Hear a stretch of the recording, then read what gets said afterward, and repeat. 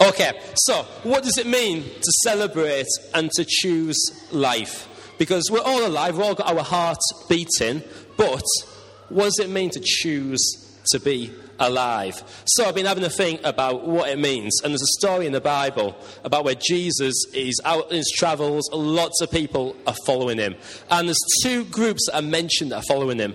There are what they call the sinners and the tax payers. You think the people who are looked down on, the people who say, they can't do anything wrong, they're the poor, they're not in the right place. But they're wanting to hear what Jesus has got to say. There's another group called the Pharisees and the lawmakers, and these guys think they're the top dog, they think they're big-time Charlies, they think that they're important and that they need to be near Jesus because everyone else is. So the Pharisees, they see Jesus hanging out with the sinners, with the tax collectors. And they're thinking, why on earth is he bothering with them? He's going around the houses for tea, which seemed like a massive insult to them. It's quite funny how 2,000 years later, going to someone's house for tea still carries so much significance, doesn't it? Having food with someone, it's really, really important. So, why is he bothering with them? He should be hanging out with us, really. We're the important people. And Jesus starts to hear a little bit of these murmurings, of these mutterings. He's like, right, I know what I'm going to do. I'm going to tell a few stories. This might get them to see what I'm all about. So first he tells a story about a lost coin and a lost sheep, and he's saying God never gives up on anyone. Whoever you are, wherever you're at, God is not giving up on you. The Pharisees, they'd given up on these people. They were like, yeah, they're not important. We're the ones who are important. We're the ones who got the status. We're the ones who got the money. We are the people who are important in life. But he's like, nah. That's not how it works. Then he tells a story about a dad who has two kids. And the youngest kid, put your hand for your youngest child here. I'm not. I'm the oldest. Okay, so we've got some youngest kids here. And the youngest kid, this might be true of you, it might not, but this youngest kid thinks that he knows it all. He thinks he knows what is best. And he goes, Dad, give me my share of my inheritance. Which is basically the same as a way of him saying, Dad, I wish you were dead. Give me what you're going to give me when you died. I want it now. I'm not waiting till then. Just give me it. And I think most dads would say, on your bike, ain't happening. Forget about it. But this dad, who plays a bit of a God character in the story, says, okay, if that's what you want, you can have it. So he gives him his share of his inheritance. And this youngest child, as I said, they think they know best. They think they know how the best way to live is. They go off and they squander it all. They stay up late in casinos. They buy fancy clothes. They buy the most expensive cars without insurance and they crash it. Gone. They hang out and sit at the end of a bar on their own thinking that they've got all of their best mates there. But in reality, people are only hanging out with them because they've got the money. Nobody wants to be this guy's friend. So sure enough, one day, when he spent all of his money on his last chicken parmo, he is pocketless. He has absolutely nothing left. He has hit rock bottom. He has been rejected by everyone. He ends up getting a job on a pig farm. And a pig farm, that was the law of the laws. I quite like pigs. I mean, they're quite cute, and they taste quite good as well. We celebrated pigs this morning with our bacon sarnies. But this was the law of the law. So he ends up at the pig farm, and he's got that little money. He's looking at the food that the pigs are getting, and he's thinking, I wish I could have a bit of what they're having right now. But he's not even allowed that. Nobody wants anything to do with this guy. But then there's an amazing moment. In the story it says he comes to his senses. He comes to his senses. Let's think about our senses. What we can hear, what we can see, what we can smell, what we can taste. Everything in us. You could say it's the God in us. He comes to his senses and he's like, this ain't right. I'm not alive right now. I'm not living my life the way that I'm supposed to be. I need to turn and change. So he's thinking, right, what can I do? He's trying to think of a plan about how he can change his life. He's like, right, I've got it. I'll go back home. I'll go and see my dad. And I know that he gives jobs to lots and lots of servants. And I know those servants have foods. And if I'm there in the right place, I might be at least see my dad sometimes. You know, I'll be working for him. I might not be his son anymore. I might not be his kid. But at least I'll be in the right place. He's pressing his lines. He's going, right, I'm going to go back and I'm going to say, Father, I've sinned against God. I've done wrong against God. I've done wrong against you. Please forgive me. Can I have a job? Can you give me some food? Can you just give me enough to get by? So he's practicing his line over and over again. He's building up the courage. He's expecting to be rejected by his father. So then one day he sets off. And as it says in the story, he's a long, long way from home. I'm imagining this big country house or a big country lane. And his father sees him from way in the distance. And it says that the father runs down and without hesitation, he throws his arms around his kid, hugs him, kisses them, and doesn't say a word but hugs and kisses. And the son's like, right, I've got to quickly get my line. He's going, Father, I've done wrong against you. I've done wrong against God. Give me a job. But the father's just not listening to that.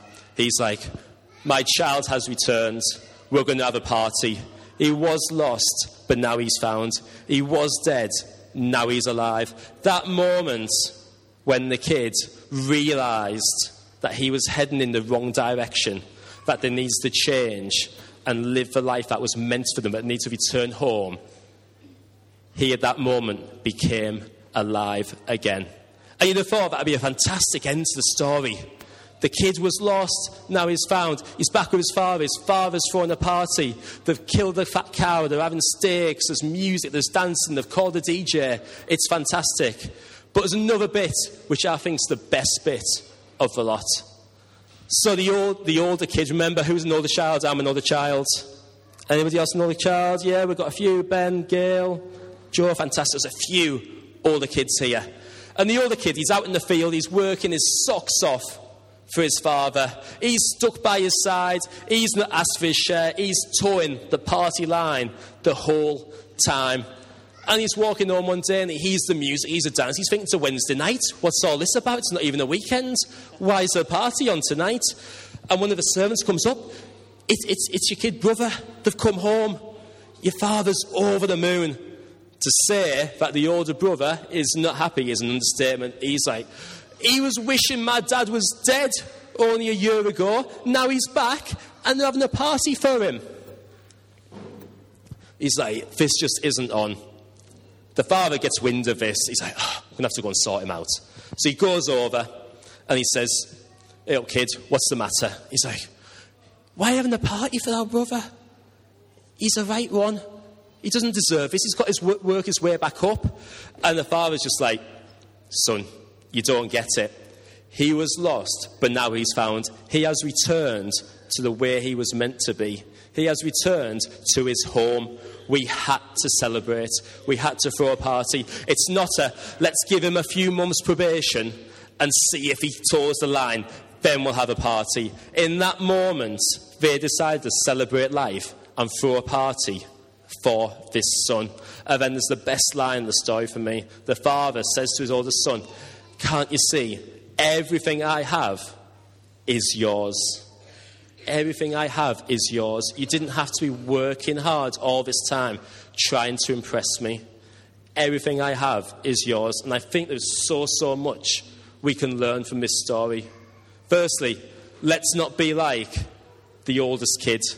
Let's not be hard-hearted, trying to work hard to try and please God. God is saying to us already that everything he has is ours. We don't have to work hard and relentlessly for it. Secondly, the moment that somebody returns, we celebrate. We don't go, I don't think it's fair that they're getting all this straight away. I don't think it's fair that they're suddenly getting all this attention and we're having a party. If somebody chooses to return to how God wanted them to live, we celebrate. So, if this morning you feel like your heart is hardened to celebrating other people's lives, ask God to soften it. Ask God to let you be changed yourself, to change and return to the way that you know that God wants you to be. And secondly, come to your senses. Allow the God that is living in you to awaken you to how you should be living. The moment that kid was at rock bottom and he's like, this is not how I am meant to be. This is not how I am meant to serve my Father, to serve my God. I'm going to turn and go home. And you can know that as you are a long, long way from home, God will see you come in. He will run to you. He will throw his arms around you, hug you, kiss you, and welcome you back in. You don't need to have the fancy lines. It is there for you straight away. Okay, we're going to pray. Bands are going to come back up.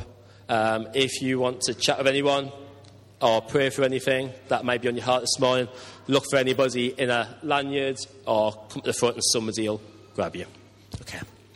Lord, we thank you that you love us. We thank you that you created us perfect. We thank you that you made us without anything wrong with us at all. Lord, I pray that we will know that. I pray that we will know that above all else, that we are your child. That we don't have to be a slave to grafting hard to try and impress you, grafting hard to try and impress anybody else. But all we need to do is to know that you love us and return home. Lord, I pray that we will know this morning and we will live it. Amen.